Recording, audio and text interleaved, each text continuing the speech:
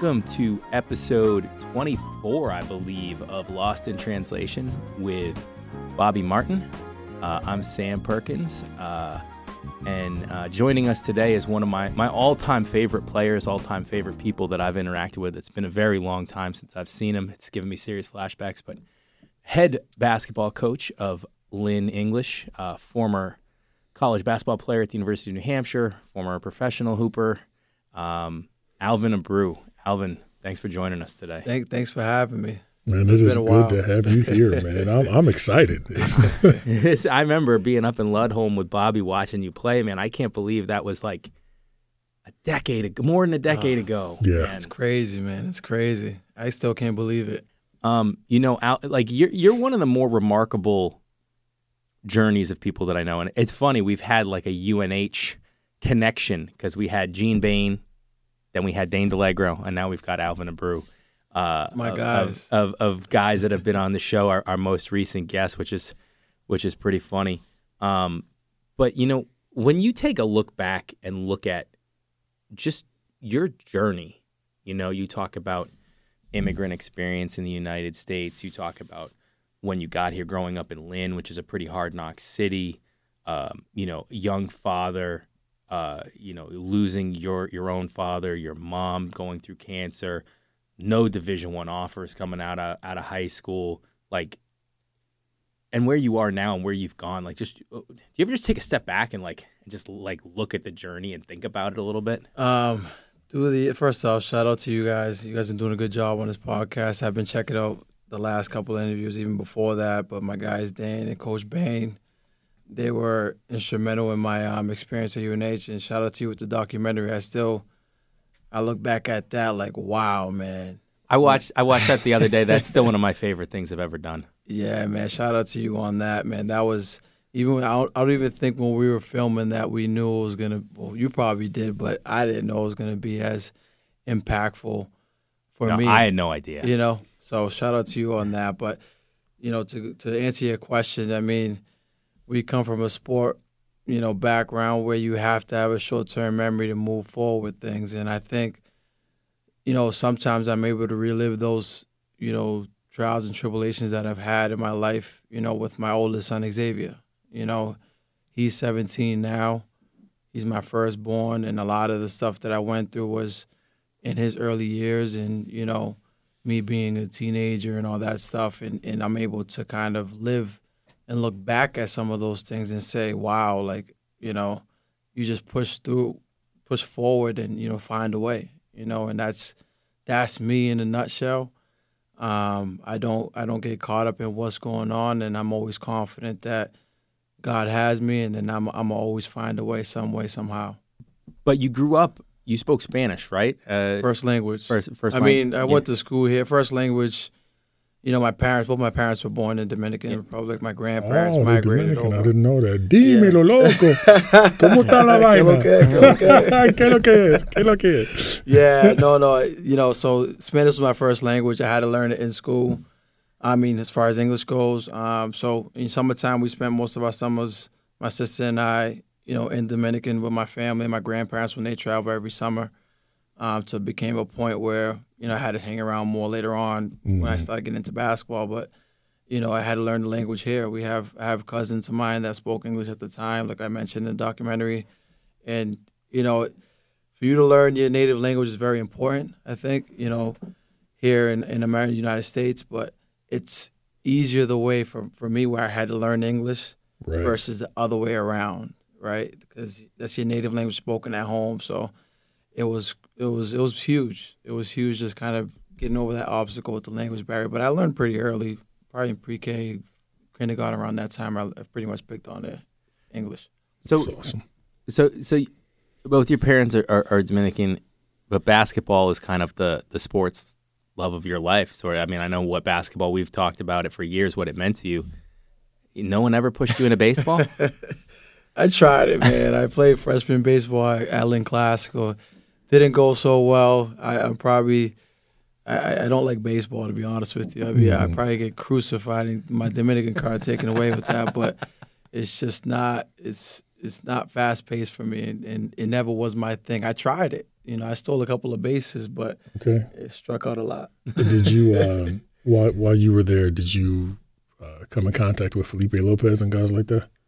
In DR? Yeah. No. Not during Tito that Horford, Tito Horford, none of those guys, the OGs? Not in my time. Okay, all right. In 2009, when I was at UNH, I did get invited to the Dominican national team tryout camp. In that time, it was Francisco Garcia, Al Horford, Charlie Villanueva from UConn at the time. Well, he's in NBA at that time. Edgar Sosa from Louisville at that time. There was some dogs on that, man. It was some competitive practices, and that got me ready. I remember Coach Harry was like, Coach Bader was like, "Hey, is he coming back?" I was like, "Of course I am." But I took the whole summer and I just trained out there with pros and did the national team experience, and that was a memorable experience in itself.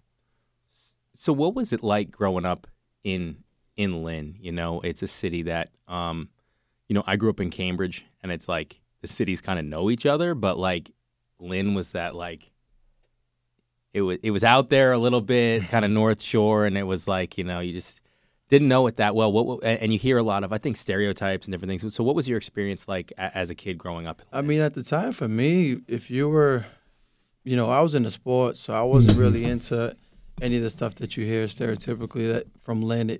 Not saying it doesn't happen, right? But it's actually my childhood. I had a really, really good childhood as far as where I grew up with 5 cousins of mine, including my sister.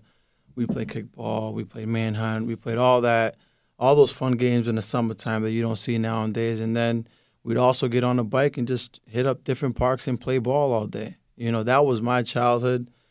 That was where you kind of got your hands dirty and you grinded, right? And you get up and go do it the next day. It isn't, I'm sore today because we went hard yesterday. We legit say we either going to play. I grew up playing in Kylie Park on Eastland, but that didn't stop us from going to Westland down, by where Classical's at, the Breed Course they call them. We also went to Kerwin Circle.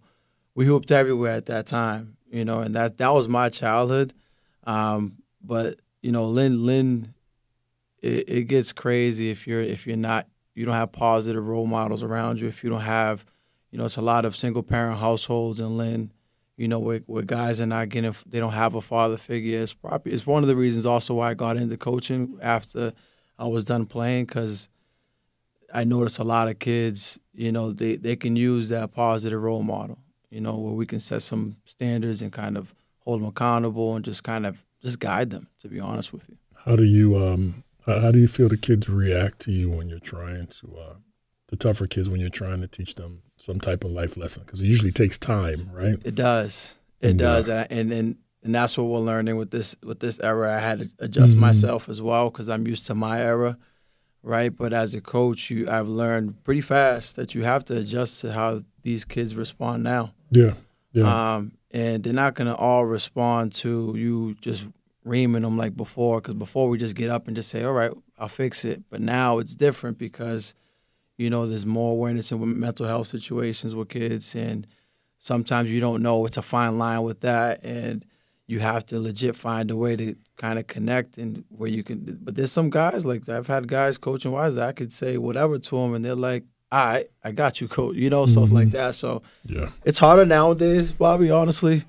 And as you know, everyone knows, no secret. Everyone says these kids are soft nowadays, but there are still some dogs out there, and Lynn knows how to breed some dogs when it comes to athletes as far as basketball. Why was it? What was it about basketball? How did you get into it? And then my other question is, you talk about positive role models. I wanted to hear who were some of your positive role models when you were growing up. Sure. It was just the thing to do. You went to play. When it's hot outside, you went to go play. It wasn't. I never saw it. Like I said, it wasn't something that I saw that would take me where it took me. Right. It was just like, okay, everyone's saying they're going to play at Colley Park. They want to play at whatever park is in Lynn. Right. And we go play. And then what happens at those parks is that you might suck one day. You might suck that whole summer, right? You're not really good. And then you start building that competitive juice where it's like, okay, I'm gonna come get you, because then there's gonna be some people talking some trash out there, right? And it's like you either fold or you get back up and figure that out, and then you just can't wait till the day where it's your turn, right? And then you just kind of have that appetite to continue to get better and compete. Yeah. And I think that's what a lot of the game is missing, is just that appetite just to go out and compete. Forget looking good, forget anything else, forget being embarrassed, as long as you go out there and compete. And that was me early on. Was that just I play hard defense and just kind of like be not worried about stuff. And then the other skill stuff came along later on, but the competitive juices was what drove me. So it was that I think they call it the crock pot theory. You know, back in the day, your parents cook in the crock pot, so it's nice and slow. You know, you get that taste in it, that flavor. So you put a foot in it, right? And you got to wait. You got to wait your turn. Yeah, and that I think that probably helps you get tougher. We talked with Gene about this, and Gene's a little closer in age to me. You know, I'm kind of right in between you guys. Gene was a senior Gene Bain was a senior in college when I was a senior in high school. But, you know, I'm of the generation, and it was still going on for you, and I've talked to so many people, like, playing pickup at the park, like, it, for all of the skill work kids are getting and all of the exposure that they're getting these days, and I think that there's great aspects of that. I'm not here saying, like, oh, there's nothing good that comes out of, like, having skill coaches and, like, yeah, because the game is more skilled people. But, like, there was a level of toughness and of fortitude that you had to build up, like, playing pickup at the park. I'm of the generation, I still remember, man, even in middle school, like, my generation was I literally would wear, like, Boss jeans that were, like, 8 times too big for me, with basketball shorts underneath them, even me, like little white kid Sam, because you never know when a game's going to break out and you need to be ready for it. Always. And, like, I mean, I remember waiting all day long in the summer to get on the court, and it's like you get on the court, you don't want to lose that game because you might not get back on the court for the rest of the day, and, like, getting, like, grown man setting a pick on you, and it did something for, like, the toughness, I think, that is, like, lacking today. Yeah, and that's that process that everyone wants to skip nowadays, which is that, right? I spent so many years, let's say, at our local YMCA when it gets cold around this time, right? Yep. Mm-hmm. You know, usually at 7 o'clock is where the adults come in, and that's when it's like maybe some guys that played as college ball, whatever, kind of, or just the OGs that just hooped and that nobody knew. Everyone, only in Lynn knew, right? Yep. And at that point, if you was good enough, the Y will let you stay and play with those guys, because the older guys are going to say, no, he can stay. Yeah, keep the young fella here. Good. He's all right. He's good. But I spent many years having to leave before 7, right? Getting kicked out till you get that one opportunity where they might not have 10, and you might get in that one game. You know this is your shot, right? Mm-hmm. And you do your thing, and as long as they can compete, young fella, so they guide you along the way, you know, and then you start kind of building that, because you're going against grown men. So it's like you're not going to out-muscle them. You're not going to outsmart them at the time. So you're just kind of like picking and choosing while they're guiding you. And that's that process that it's like, you know, there was not much entitlement back then because it wasn't allowed. You know what I'm saying? Yeah. So it wasn't allowed for you to walk around entitled on that basketball court. You had to earn every bit of that. Nowadays, sometimes it could be because I got this or I got this highlight, that highlight. It can be you could have a sense of entitlement just walking through the door without getting anything done. So that's the difference. I can kind of sum it up that way from then and then now. But at the end of the day, we still have to adjust to the time. Yeah. Right? You know, Well said. Bobby, I mean, I'm sure, you know, growing up in Atlantic City, when you were a kid, even in college, even after college, if you went back home in the summers, you probably couldn't find an empty court in the summer. And Lynn, I remember in high school, the few times I was up there, what it looked like the court. In Cambridge, man, every court was packed down by the river, the Patrick Ewing courts, the Rinjav court, everything. And like now, I drive around in the summer and I see so many empty basketball courts, and it hurts my heart, man. You know, like it's crazy. Well, they've got NBA 2K. They can play that, right? You can play 2K. You don't want to go outside. Yeah. Oh, it's too hot. It's too hot. Yeah, it's too hot. But I remember speaking of it too, how like some people that were instrumental in my like early on once I hit high school, because I didn't make my 7th and 8th grade teams for basketball. Like, you know, and a lot of my guys that we used to play in the parks with, you know, you keep growing with the same kids and, you know, you don't make your team, that's a make or break time right there. You don't make it back-to-back years. It's like, all right, normally anyone else would be like, okay, I'm done.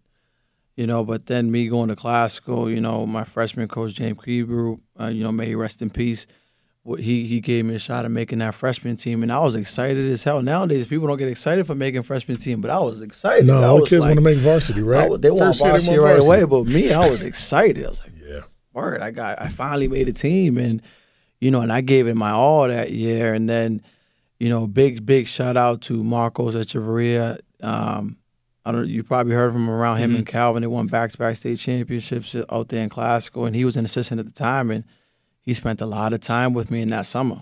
You know, that summer going into my sophomore year, you know, he saw some talent in me, and we just went at it. It was every day in the summer, whether it was 100 degrees out or not. And he used to get mad at me like, damn, you're gonna I'm hoping I probably call out. And I'm like, nah, we get in it, and we you know, we worked a lot on my shot. We worked on a lot of stuff.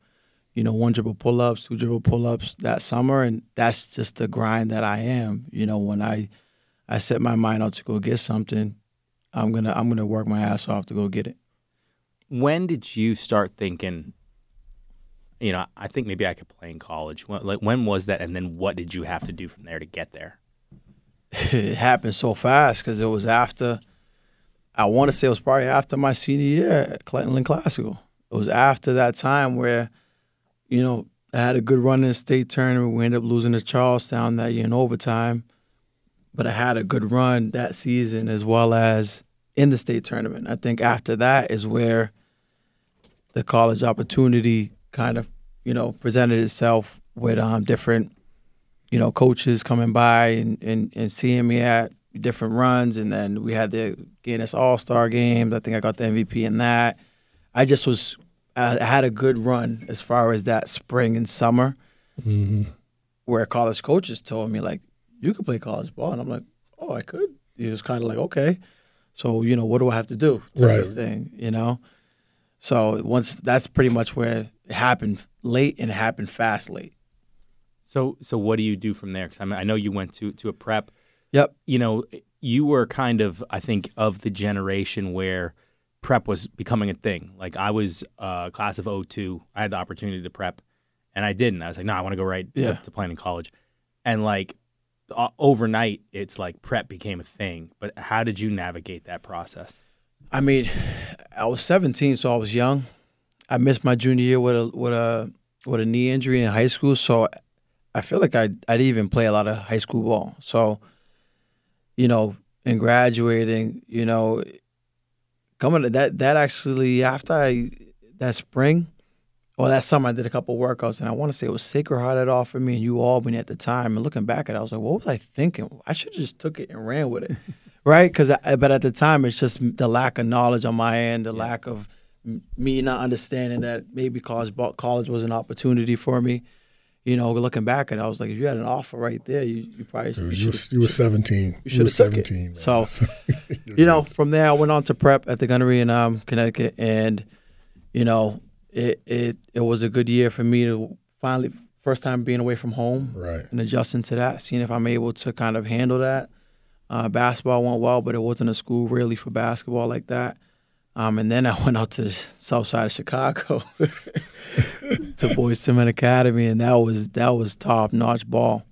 So who were the players out there in Chicago at that point? Man, it was my coach Lauren Jackson. Man, he's the best of the best. Man, he coaches now at Victory Rock Prep down in Florida, okay. And it was like night and day from here because it was all like ballers. It was top 100 kids, and it was, you know, we practiced at 6 a.m., so you walk into practice, there is like Bruce Pearl, Rick Pitino's, like Tom Crean, 6 a.m. And it was like, I wake you up quick. And now that I know now, I'm looking at it crazy because I'm like, there's no way a head coach would be at 6 in the morning, but they were head coaches. Mm-hmm. the college level there. At the time, we had this guy, Matt Carswell, that was top. We was right up there with Beasley because that was Beasley's year.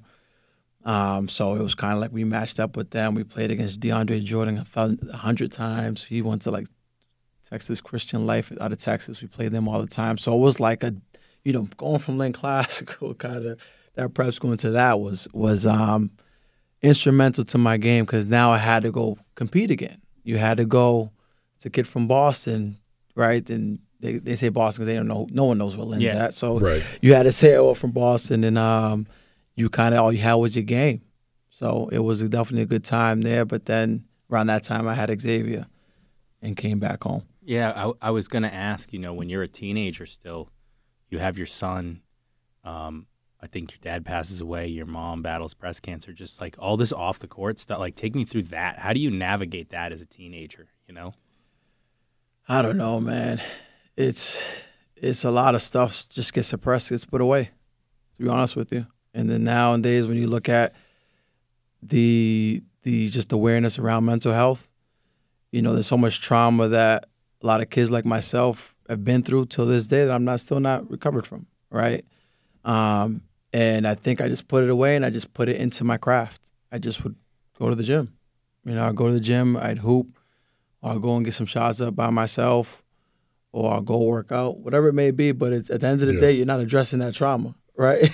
So it's something that definitely has affected me, and me being older now, and me seeing younger kids now dealing with stuff. You can see like, okay, it's not okay, I think that because there's such an emphasis on the mental health now, when we were kids, there were, I don't know of any psychologists or treatment centers that were around for the kids. So you learn how to put things wherever they're going to be just so you can keep going. Yeah. So I think in some ways, it helps because, you see that it's not easy, but I got to do something to survive. I have to do this. You just hope you don't go on that other side. Right. You see your boys going on the other side, you're like, oh, nah, so you got those positive role models in your life. Right. And this is an amazing story. I didn't know all this. Yeah, man. That's what Alvin's one of the most amazing people I've encountered through sports, and that's for sure. I've been around for a long time, played at a high level in some different sports, and then covered it, and so it really is. I want to talk a little more because I can't. So I had my son Jack as a 30-year-old. I'm in my 30s. Yeah, I'm 39 now. He's 7, and I struggled when he was born. Because I was still processing my trauma from losing both my parents. Mm-hmm. I struggled to connect with him early on. Him and his mom and me, we separated when he was really, really little. I had to work through a lot of stuff. And he is like everything to me. He is my guy. He is my favorite, him, my wife, and my son Avi are my favorite people. But me and Jack, it's a very special relationship because there was a lot of obstacles, and some of them were my own mental health and stuff that I had to work through from my losses and walls that I had put up because of the people I'd lost. And I can't imagine doing that as a teenager. Like, just how did you navigate being a teenage parent and what was your relationship like with Xavier when he was first born? And it's a lot of trial and error. What else at the time? I didn't have a father figure outside of my dad passed at 16, but I didn't live with him, right? Right. My father figures were my grandfather. It was my uncle, right? Combination of that, and then just kind of figuring stuff out. And so you really don't have a guideline on how to do the things right? And I'm not sitting up here and saying I did everything right. So what type of, so you said this is your grandfather you were around? Yes, my grandparents. So your grandparents, man, tell me about your experience with your grandparents. Oh, my grandfather was old school, man. My grandfather was, you couldn't, he didn't play that, man. He was real because he migrated over and brought, he worked, he's kind of, he gets his hands dirty, worked. He was very strict. He was very strict in his way. but you understand all that now. Yeah. At that time, it was like, why can't I go down the hill? Or why can't I do this? Or why can't I do that? And we knew if he catch you, he's going to snatch you up in public. It doesn't care who it was, but if he sees you down, you were scared, right? So, but I didn't end up, doing anything like that. And shout out to him now. He's I see it more now because, my family jokes around here and there, like, hey, you're like Grampy or whatever like that, as far as the way I am with that. And honestly, I don't even take that as a insult. I take it as a compliment because he's took care of his family. Mm-hmm. He took care of his family, right or wrong. He did it his way, and I learned a lot from him. So, bringing it back to me being a parent at that age,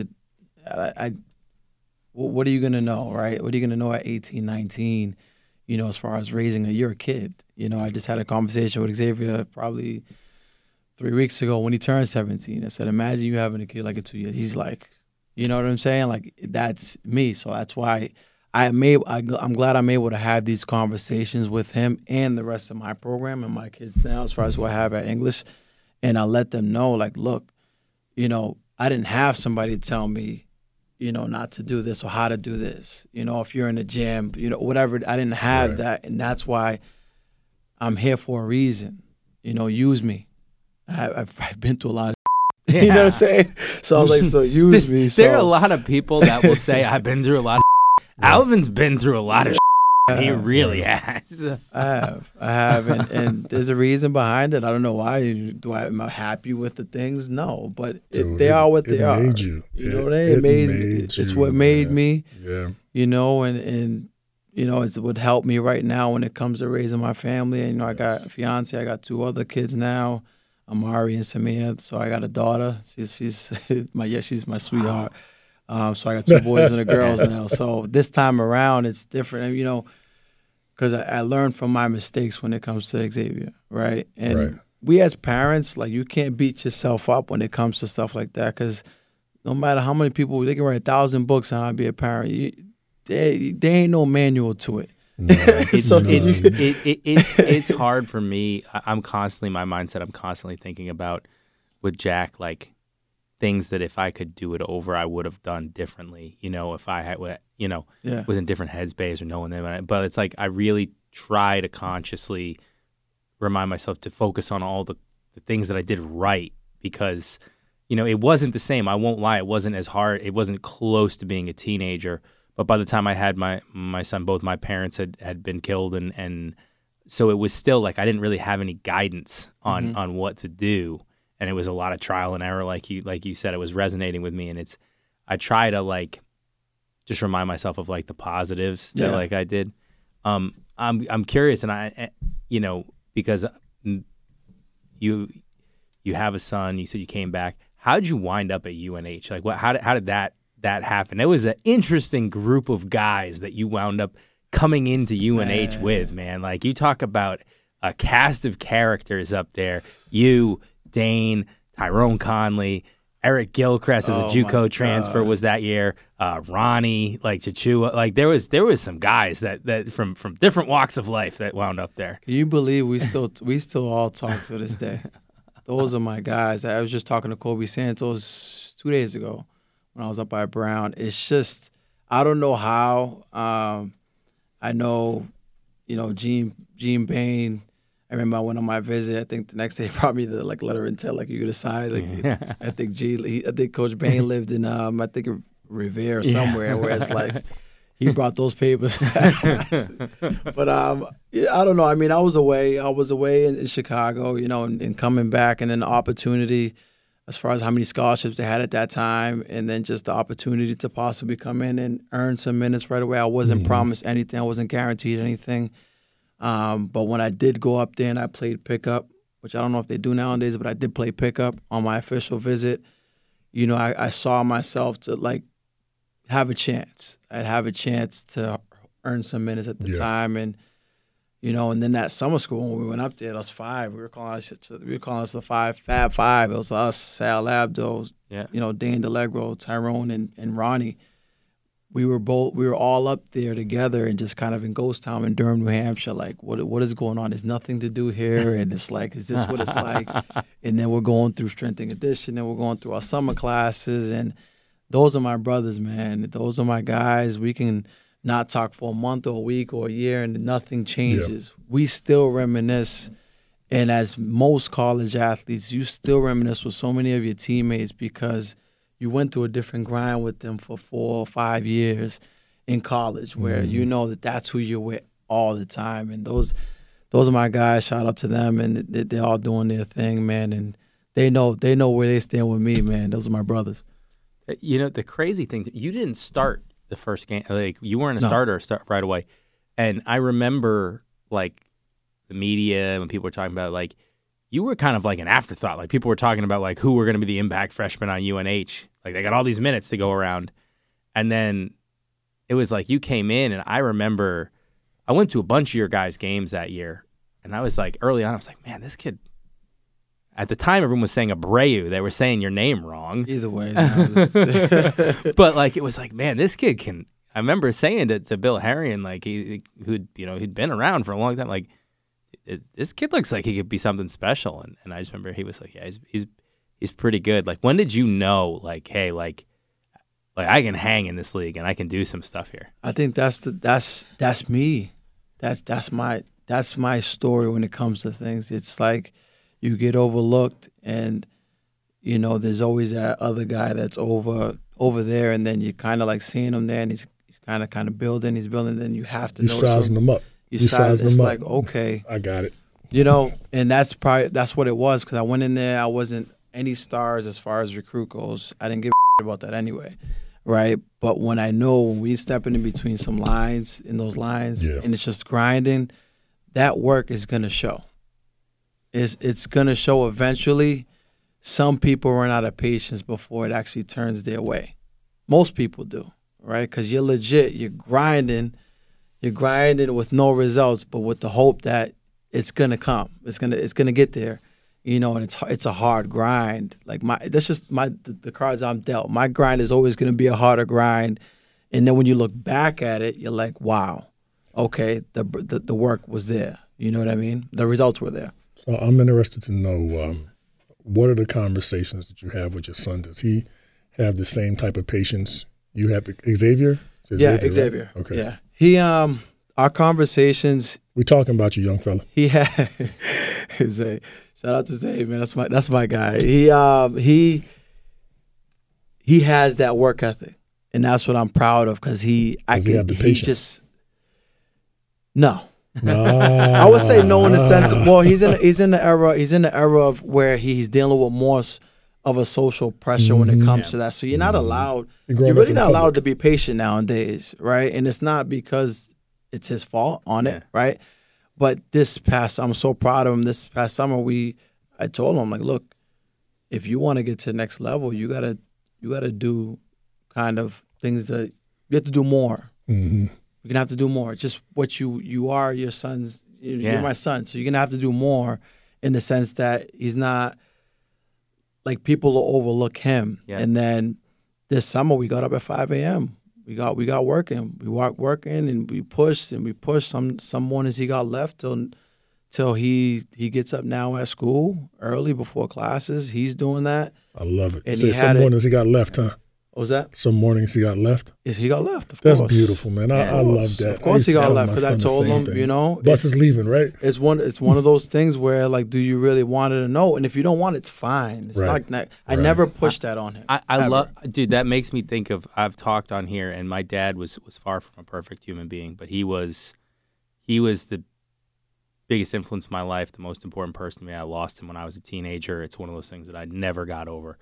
But, you know, that was one of the things that, if my sons are into sports, and Jack's 7, and sports aren't his thing right now, and he's got it in his DNA. Both of his grandparents were professional athletes. You know, I was an athlete. His mom was an athlete. Both of his grandfathers were professional athletes. He has 2 great-grandfathers that were professional athletes. He's an athletic kid. He's not into it right now. But, like, if him or if Avi, who seems much more into sports and balls and stuff, like, if that's their thing, great, but like not going to push it on them. And what I took away from my dad, my dad played at a very high level. He played out at UMass. Amherst played basketball. He was like a foot taller than me. I didn't have his height. And he was very real with me of, if you want to do this, I'm in it with you. I'm in it to the end with you if you want to put in the work, but I'm not going to do it for you. Right. And he was like, look, you are never going to be my size. You're never going to be 6'7". You are a little guy, and like you are going to have to work harder than everybody else if you want to do something with it. And I love hearing that. I coached for a while. I was never a coach of your esteem or Bobby's esteem, but like I saw so many parents burn out really talented, great kids that were really talented because the parents wanted it more than the kid did. And it's like, you got to tell them, hey, if you want this, this is how hard you got to work, and be real. Like, you're not working hard enough, but like you can't do it for them. So it's really nice to hear. This reminds me so much of why I loved sports as a kid, because my dad like showed me how to work hard, told me how to work hard, but he didn't force me to do it. It was like, it's on you at some point. Right. Exactly. I mean, you see it all the time right now with parents. I see it a lot where it's like they want it more than the kid. There's some of my players now, I'm like, I can't want it more than you. It's a partnership. I'm going to meet you there. I'm cool with doing, 60-40, but it can't be, 90, 95-5 or 90, like, no, it's never going to work, because I'm going to burn out, or you're going to burn out where you're not getting results because you think you put in the work and that you're not. So I'm interested to know your interaction with the parents. Are you one of the coaches say, you can come talk to me, or one of the coaches say, look, if we got something to say, let's keep it short and let me coach? Do you get more dads? Do you get more moms? Because I would say that's probably one of the turnoffs in coaching right now is, I would say, parents. The problem is that there's more parents that, hard coaching is holding your kid accountable is big in my program. It's big who I am. I hold my own kids accountable. So you ask the parents to hold their kids accountable, or you? No, the thing is, here nowadays with parents is when you're holding their kid accountable to something, and it could be extreme. It could be whatever it is, but it sometimes it's only extreme because they haven't been held accountable before. Right. So when it's a behavior that I'm trying to change through my program, at the end of the day, you have a choice to be in the program or not. Right. And some parents can, challenge you and maybe wavering in how your standards are. And the minute you do that, you're going to lose your whole program. So I would say that's the biggest turnoff. But I've had a lot of positive, parents, who've thanked me because you're taking on their child. I'm doing the discipline for you. I'm making sure they have good grades. Like, we have a no D, no F policy. So if you have 2 Ds or if you have an F, you're not playing. That's just what it is. It doesn't matter what game it is. We have study hall twice a week, and that's just the standard now. Like, our guys know that, because why? We're setting a standard in the classroom, and then also we're holding you accountable to that standard. Because the minute, because we have a big game tomorrow, then it changes now. That you're going to lose your program doing that. So, parents, I would think it's across the board with all, youth sports and stuff going on, because it's actually a good thing because more parents are involved now in their kids when it comes to sports. So it turned into kind of a bad thing because there's boundaries. It's a new thing. So it's like there's boundaries that they cross, probably not knowingly.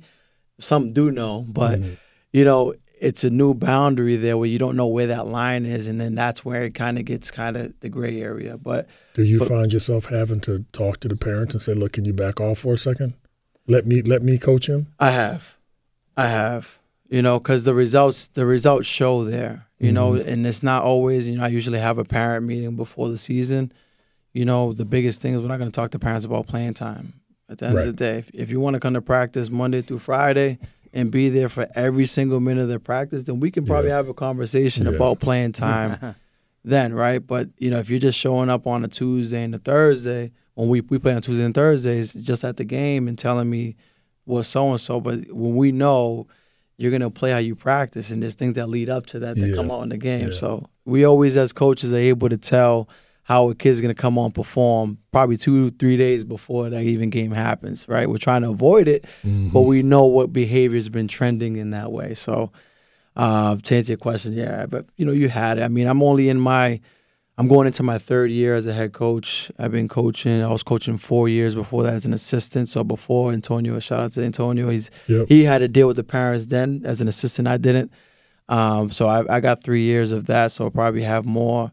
Ask me that in a couple more years, and maybe I have more answers for you. So do you feel like the fact that you're a product of Lynn has helped you in the community and given you some I don't want to say street cred, but that people, because as best as I can, I pay attention to basketball circles and all that sort of stuff. And you talk about beloved high school coaches. I feel like you're beloved up there already, and you're only in year 3 of coaching. Do you feel like your background in the city has helped in coaching up there? I think it helps in the sense that I grew up there, so there's a lot of things that I can understand when it comes to my players or the area or the schools or what the kid's going through. So I think from that perspective, I'm able to kind of relate there. And then also, having the basketball background helps, right? I've been where some of these kids are striving to go and play, right? And, I've done academically and athletically, right? So I think, and socially, I know, Lynn's a small town, so everyone kind of knows each other. So socially, I know more or less everyone, or a mutual friend of. Right. So it's kind of makes it on that end. It's not always good on that end because then some people don't know how to separate the two, as far as that goes. But I think it has helped that. And then, me stepping in as an assistant in the program before. You grew up. I grew up in the program as well as a coach. It was my first coaching gig in 2016. Okay. In those 4 years, we ended up winning back-to-back state championships. Nice. So that molded me and taught me a lot. I thought we had the best staff in the state of Massachusetts because it just was a collective guys of different college basketball backgrounds. Yeah, y'all had a lot of experience. Yeah, leading with Antonio. So that was a big learning experience for me. And that I always told, Coach Bain may or may not remember Coach Moore and Coach Harry, and I always said I wasn't coaching. I said I would never coach.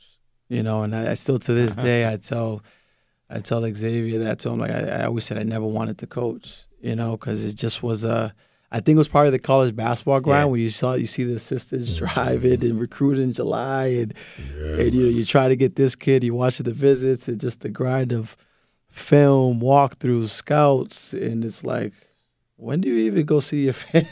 It's like, family who? I couldn't. I was talking. I was texting with John Yachty the other day, who I don't remember. John, he's from Vermont, right? Albany, and yes. And he's coaching. He's coaching at UMass Lowell now. Yeah, I was just like, dude, how much longer you can do this? And it's gonna kill your soul. I was kind of joking, but kind of not. The college basketball assistant grind I couldn't. I couldn't. I think that high school grind was kind of that area that I was like, okay, I can do it. Well, now that you've had some time, because it's been a decade since you were at UNH, I still remember that time really well, of your time there. But how do you look back on that time now? That I know that there was a lot of promise, there's a lot of heartbreak, there's a lot of really close. God, your sophomore year, man. Ronnie Chachua on that inbounds pass. Oh, my God. Me and Dane were talking about that. I'm sorry, Ronnie. I hate to bring it up, but geez. I did not want that Binghamton team. You guys were an inbounds pass away from hosting the championship game. Yeah. How do you look back on your time in college now? Well, Tyrese Gibbs doesn't let me forget about it. I think I heard tweak my MCL, then I didn't play. Yep. And he blames that whole thing on me. To this day, it's like, it's your fault that we didn't get to. I was like, okay, because I chose to, sprain my MCL. I think I was going to play the next game. If we won that game, I was playing the next game because I was in practices then. But I always tell people that was the best time, man. I know as far as we had so much promise, as far as at the end of the day, it comes down to memories and experiences that you have, right? Positive or negative, whatever it may be, but they're memories that to today that we we obviously we're mad about that and all that, but there's things that you went through, like that emotion of that, right? That you just can't put a price tag on. You know what I mean? We want to win more games? Of course. Do we have the players at the time, I think, to win more games? Yes, I think we did. A lot of things, my senior year when I tore my ACL, I think those when the pieces were together. I tore my ACL the second game. That was the team that I think that we knew we were rolling, we were in sync. We've already taken our lumps early on, and everything was geared for that senior year. And that second game of the year, I tear my ACL. You know what I mean? And Tyrone has a hell of a year, and Dane has a hell of a year that year. You know what I mean? But looking back at UNH, it was a great time for me. I had a great career there, and some awesome coaches over there, and it was a good time. And honestly, I think my freshman to sophomore year, and I think it was when I first kind of started like hearing your name, and we used to be like, man, like, forget him. He's always saying that we're not going to this, that, and the third. But looking back at it, it's like, we always lose these close games. We always lost by like a possession or two, and it's like UNH never got the respect. We didn't deserve. We didn't earn it, but still, as a college athlete, like, no, you won. You're just looking for the next bulletin board material. It's like that's Sam Perkins, man. We're gonna win. We're gonna go beat Albany. Because we never beat BU. Yeah. We always felt like BU was like you always had BU over us. And it was he did. Yeah. You know what I'm saying? So it was like Sam always saying BU. He was probably putting out the spreads for them. So I'm like, at the time, we like, but looking back at it, you knew the America East, like you knew everything as far as when it came down to. So you did your research, and I respected your work. Obviously later on, right, when you more know stuff, but and it was like, I remember. I think I was because by January I was starting my freshman year, and I was kind of like picking up, and then people are telling me, but seniors like, I think you're gonna make the rookie team, and then it was like, I think you're on talks of rookie of the year, and then John Holland at the end of the season like goes crazy, like he's 35. I'm like, he definitely deserved that. I'm like, he definitely deserved that. John Holland was one of the players that came the most out of nowhere. He wasn't even really talked about that summer, and then he was those BU teams were nasty with Corey Lowe, and I saw Corey Lowe, I want to say like 2 months ago at the Rivals practice. Man, I'm like, you just go back to that. It's like you immediately, it's like you said a decade ago. It's crazy. But yeah, John Holland was all them guys were ballers, man. Yeah, ballers. One quick question: was it your freshman year? Didn't Snoop Dogg come to a practice of yours or something? Yeah, Snoop was there. Spring, he was there. It wasn't spring. It was no, I don't know. Either way, he was there. Was he performing or something up there? Yeah, he performed up there. So he came. He came into the gym, and thank God the NCAA didn't drug test after that because the whole gym smelled like. Yeah, I heard he lit up in the White House. So I'm like, wow. But no, he was down to earth. He was cool. He was cool. He actually played. We played pickup. Yeah, we played pickup. Yeah, I remember seeing pictures of that. A couple guys in his entourage played, and then he had us. He performed that night at UNH, and he had us. Backstage, some really good chicken. Some really good fried chicken. Yeah, good spread back there, right? Yeah, good spread back there. So, but it was all love with him, man. It was a good experience when he came up there. I gotta ask. Was he tall? He wore one of the jerseys. I don't know. It wasn't one of our jerseys. He wore one of our jerseys to perform. Was he tall? He was. He's taller than I expected. Really? He at the time he looked like he was 6'2", 6'3". Yeah, I did see something like that. So he looked taller than I expected. I gotta ask you, man. First impressions of Dane DeLegro. When you talk about out there people. And he's now in, like, were you expecting Hollywood? Like just honestly, if there was anyone that was gonna be in Hollywood, it was Dane. I said that to him. It was Dane. I'm not even surprised. I think I probably texted that to him. Like, look, if there was anyone who was gonna do that, it was you. Right. It was him. It's just Dane has that personality. Yep. Yes, he does. He has that good personality where we used to tell Dane all the time, you don't give about basketball, man, but because he just was, he was in everything. Yeah. He was in so much, and I'm like, how do you even have time, Dane? Like, how do you even have time to be in that with the college basketball grind? But he just just wired to just go, okay, squirrel, like over here, let me go see what's going on over here. Let's go over here. I'm like, Dane, come on, we're here, stay with me. He's my roommate my freshman year, so Dane's hilarious, man. You know, it's awesome what he's doing. I think I had him come down and talk to our guys, I want to say 2 years ago when he was filming the Predator at that time. And, you know, in the group chat, we're still trying to coordinate. His schedule's busy. Yeah. Mine's busy. We're still trying to coordinate just a kind of guys getting together. We got him in here. It was like a midnight recording because of what his schedule was. Oh, when it's he was crazy. in town. Yeah. It's crazy. It'll just pop up on you, too. What do you miss the most about college, your time there? My teammates, the camaraderie of it. Hands down.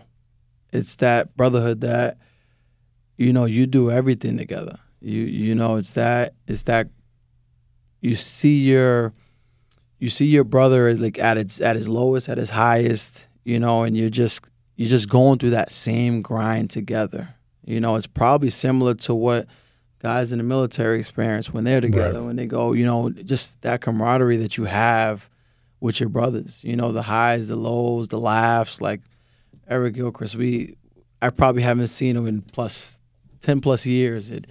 We're on Instagram, just, you remember this time, you remember that time, and just talking so many different stories, and just, I legit laugh at it today like it just happened. Yeah. Because it's just so funny. Like, we have so many memories, you know, with your teammates, and that's what I want when I push to, you know, Xavier, and I push to my guys here at English, and any guys in Lynn. It doesn't even have to be in my program. Is that, and we always said it as coaches before, when I was an assistant as well, we just want you guys to experience that, because no matter what the level is, that had no level on it. All I said is my teammates in college, right? Yeah. Because you did everything. You went to the dining hall together. You figured stuff out together. You got yelled at by coach together. That's right. You had to run at 5 a.m. together. You know what I mean? You lost together. You won together. And it's just like, it's stuff that will stick for you forever. You know? It's never the same again. And that's, I'm not saying like adulthood I love being a parent. I love my wife. But you don't have that same experience once it's over. It's over. And even if you go into the pros, it's not the same once you're in the pros. Like high school, college, whatever it is that you're like, when you're all kids, you're all the same together. Like, you never duplicate that. The number of days that I will eat lunch by myself because it's like in the working world, and like like in college, like you always had someone that had your backs. It's just never the same after that. Exactly. So you're coaching at a public. We've talked, Bobby and I have talked. We talked with Gene Bain about this a lot. How much the landscape has changed in Massachusetts, especially, and like most public schools, if they have a kid who is too good too early, that kid is going to leave for a prep school. What are the challenges of coaching at a public school? I go back to what I said. You have to adjust to it. That's the times right now. It's like the transfer portal in college. That's at the high school level now, meaning that you saw it early on in AAUs, right, where kids would jump that. Now, if the kid is good, you know, you lucky if you have him for 1 or 2 years. Mm-hmm. Lucky if you have him 2, he's out of here after the first. So it's the challenge, and I've talked to other head coaches around, is that it's like you investing in a kid to like get better and trying to get them better just for, you know, for them to go, right? I'm going to always want the best for a kid at the end of the day. If it's a better opportunity, you know, for you to go, you know, I'm all for you getting a better opportunity. But, you know, it's one of those new things happening right now, so they're not always done the right way, which I don't know what the right way is, but it's just the nature of it right now, because public school, honestly, is down because all the kids are going to prep. You know, I think there's a lot of complexity in that, because you've got the kid who, in all honesty, if he goes to a higher level school where all the coaches are going, then he's going to get looked at a little bit more. Mm-hmm. The talent level that he's playing against is going to be better. But if he's coming out of a city, you know, like Lynn or Charlestown or any place else, then now all of a sudden you got the coach there wondering, well, why am I putting in all this work with the kid if he's going to leave anyway? Which, you know, calls into question, you know, the intentions of the coach, because it's supposed to be about the kid. Yeah. But now you got NIL and everything else, and the kids worry about getting the bag. Yeah. Right? So, now you got a little mercenary on you. Yeah. So, yeah. It's tough. It's tough, Bob, because it's one thing when you're in my program, I'm not going to, look at you any different. I'm not going to worry about if you're going to leave me next year or not. I'm going to give you everything I have, every resource I have, even after. Like, one of my top guys, Warren Kill Jr. last year was our MVP in the league. Name? Warren Kill Jr. K.O.? Warren Kill. Okay. Jr. Yeah, he's MVP in the league, top point guard in the state last year for us, leading scorer. He left me. He's at Bradford Christian now, and I'm happy for him. I'm happy for him because we were able to help him with different things and expand his game the best we could, and if that's the decision he makes, I don't hold nothing against you. You know what I mean? And sometimes a kid may think that that's the case, but it's not. It's not, because at the end of the day, we're in this. I'm at the public school level. It's not like it's not like an MBA level. But I do care about it, right? I do care about your future. I do. My main thing is I like to instill the character traits that are going to help you push you forward after me. That instilling responsibility, being on time, right? Accountability. Making sure that you're a good teammate, communication, leadership, things that are going to help you if you take the basketball out and substitute a job. You know what I mean? Right. Or whatever it may be, a career, or it could be in college where you got to take care of that yourself. Stuff like that, and being self-disciplined. Those are things that are important to me for you to move forward. And obviously, I'm a competitor, so you're going to want to win games, obviously. But it's tough times right now. You're going to lose a kid. Yeah. You're going to lose a kid after, a year or two to go prep. Now, you've always been a competitor, and going all the way back to your freshman year, Bill Harrion, back when he liked me, then he didn't like me after a while. But he said from day one that nobody worked harder than you. And y'all losing all the time. he said nobody worked harder than you. Nobody. And I know how much you love the game. We've talked about it for years. You had the opportunity to play after college. How did you make the decision that it was time to move on from being an athlete, from being that being the epicenter of your universe, from playing the game of basketball as your priority? When did you decide to move on to the next phase? It's crazy because it's something you've been doing for so long. It's like you have to bury someone within you that that doesn't want to die. It's just what it is. You know what I mean? And you go through that weird transition phase, kind of like when you graduate college. I don't know if you guys felt this. When you graduate college, it's like kind of the what now, and it's the real world, and you go home and everyone's doing this regular stuff, and you're like, what's going on? Like, you're kind of trying to figure your next move out if you haven't figured it out already. Yep. Right? It was kind of that transition for me, but it had to be made. The professional world of basketball I saw it economy-wise, right, whereas lower paying jobs in different countries and stuff like that. I saw the writing on the wall early, but just the instability of it. I was seeking more stability at the time and consistency, that the decision was easy from that perspective. Now, I knew I had to make that decision at that time, which was, I think, in 2016, and it's like, but still the basketball, life in me was like, no. But it was like, you need more stability. You need, to kind of be more consistent. And that's what I got to a point where that meant more to me than, you know what I mean? Absolutely. And it was needed. And Xavier was getting old at that time. And I'm like, look, I don't want to keep, the going and coming back and stuff like that. So he was about 10 or 11 at the time? I can't even remember, Bobby, man. You just know you had to be back home. I had to be back home. Yeah. Do you still hoop at all in leagues or recreationally or anything? I do. I hoop once a week. We have a Sunday service crew that we wake up at. We play at 8:30 a.m. on a Sunday. But I just actually got back into my Boston. I used to play in Boston leagues like 3 years ago. I used to play like in all leagues in Boston. Where is that, on Vine Street? Where you? I used to play in the Vine Street. I used to play in the Vine Street a lot. I think I stopped that 3 years ago when I had my daughter, and then I got back into it. So now there's a 34 and over league over there, and at the Tobin. At the Tobin, yep. And it's all like pro pros basketball guys, like college basketball. It's not just your average Wiley. Yeah. That's a competitive. It's NBA team. There's a draft. I think we're on. Wow. I think we're 2-2. I think now, but it's.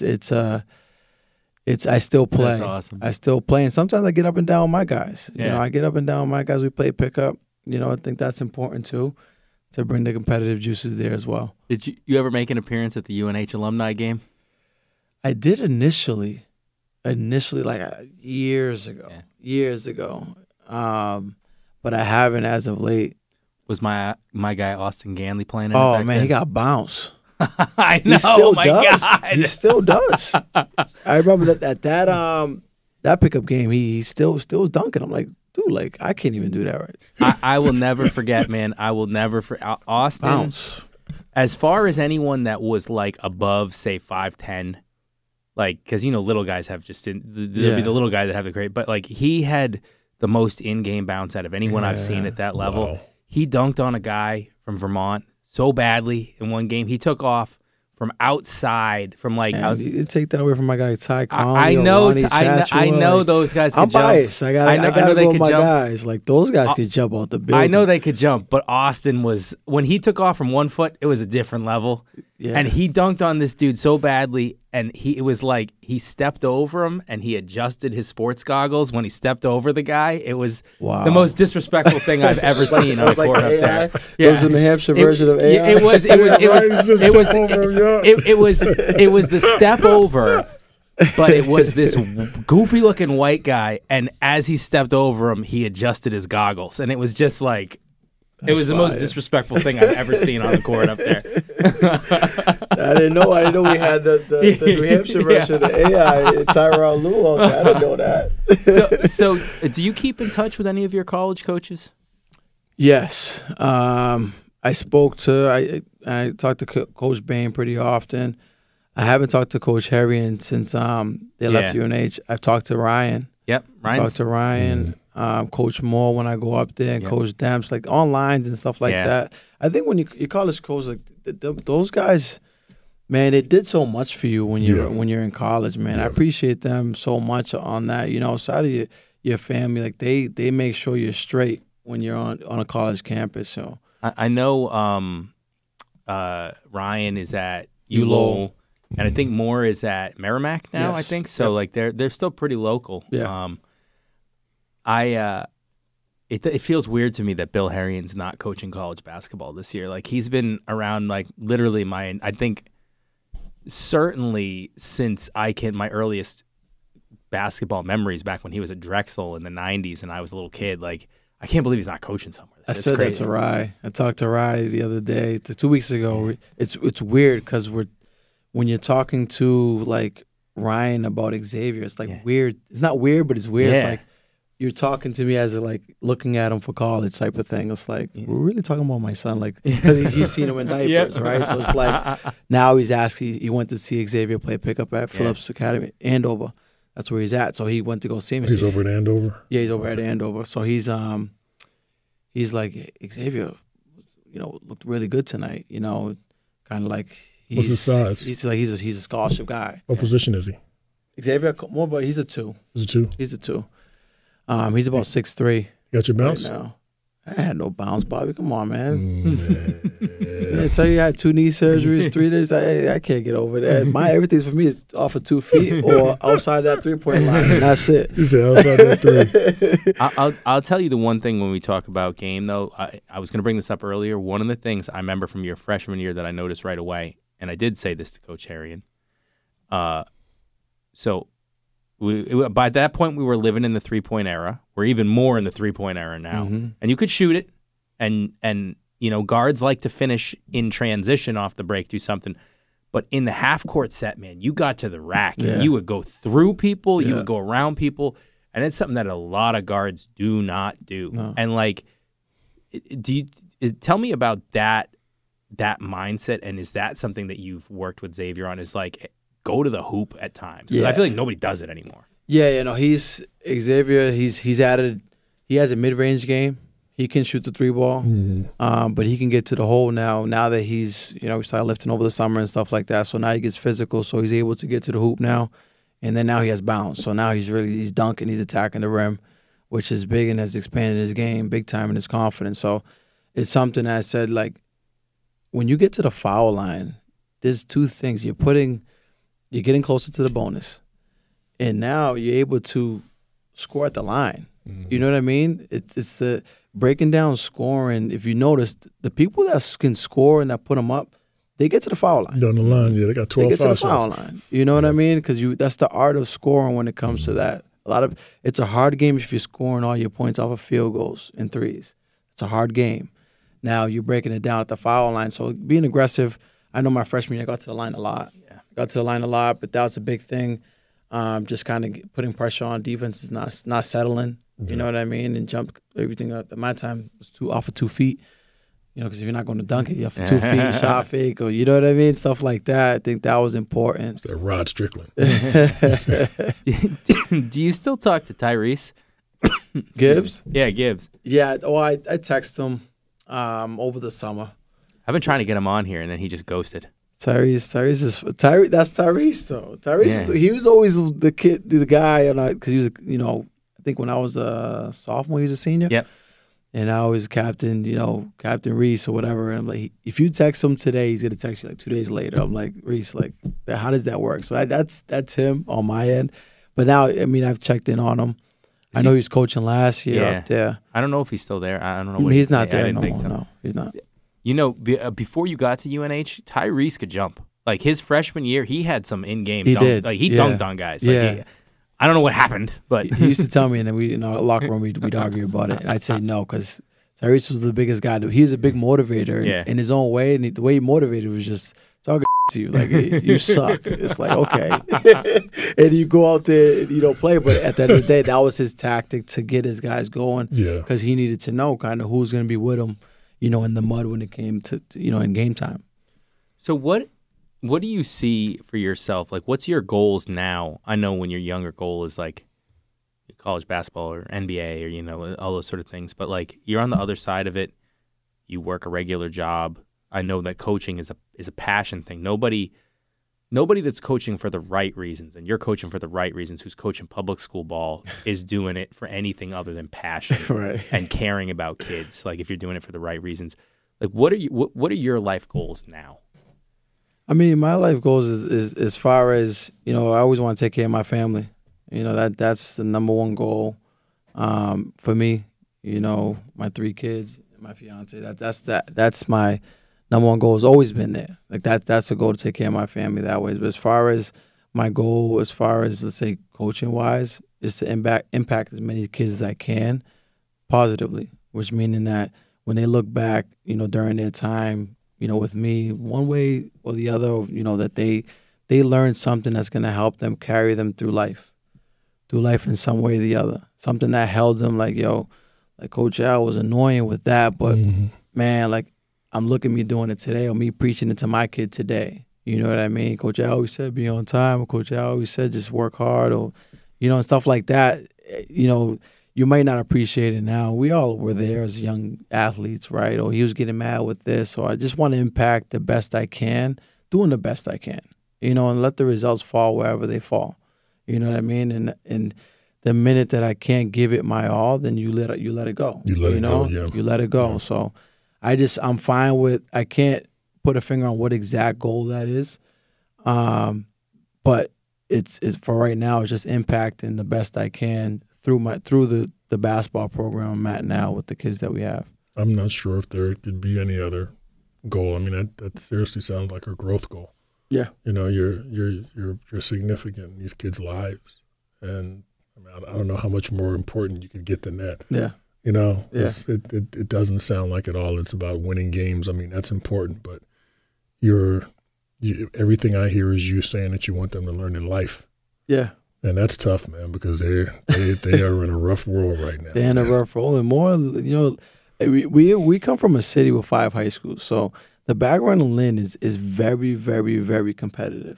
It's very competitive, where sometimes it can be almost toxic, right? And at the end of the day, let's say I was 5 basketball coaches in Lynn, which have some really good coaches and good role models right now.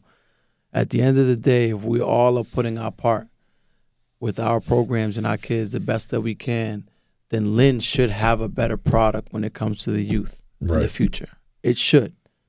Is that the case? I'm not saying I'm doing anything perfect. I'm just saying that should be the goal when it comes to impacting a community it's hindered by a lot of violence. It's hindered by a lot of, teen pregnancies and stuff like that. And there's a lot of people doing good things in Lynn. But there's just a lot of violence right now. In Lynn, over the summer was a lot of violence, a lot of young kids dying, kids that are in their 20s, early 20s and stuff like that. And it's like some things that you just like, what? That's not life. And what I try to do with a lot of the, aside from my family, is I'm trying to, with the kids in the program, is broaden their image of what life can be. This is not life. Lynn, we always say Lynn doesn't have walls. Get out of Lynn. You're going to come back. You can come back, and it's going to be doing the same thing, but to broaden your experiences, right? And that's why we push, go to college. I know it's not for everyone, but still, if you go to college just to get an experience and learn and just get out of Lynn, and then, you can always come back at some point, but just get out. And I want to make sure that when you do get out, that you're going to be fine when you do get out, because you have the fundamental values you need for you to be successful. Well, Alvin, I really appreciate you joining us, man. It is always blown away by you as a person. I wish that I had played for a coach like you. Bobby, I think that every time we talk about here, I honestly, I never really felt like I had a coach that actually cared about me off the field or the court or anything like that, and it makes all the difference. But, Alvin, thank you so much for taking the time to come join us. Bobby, appreciate you guys. Appreciate you being here, man. My man.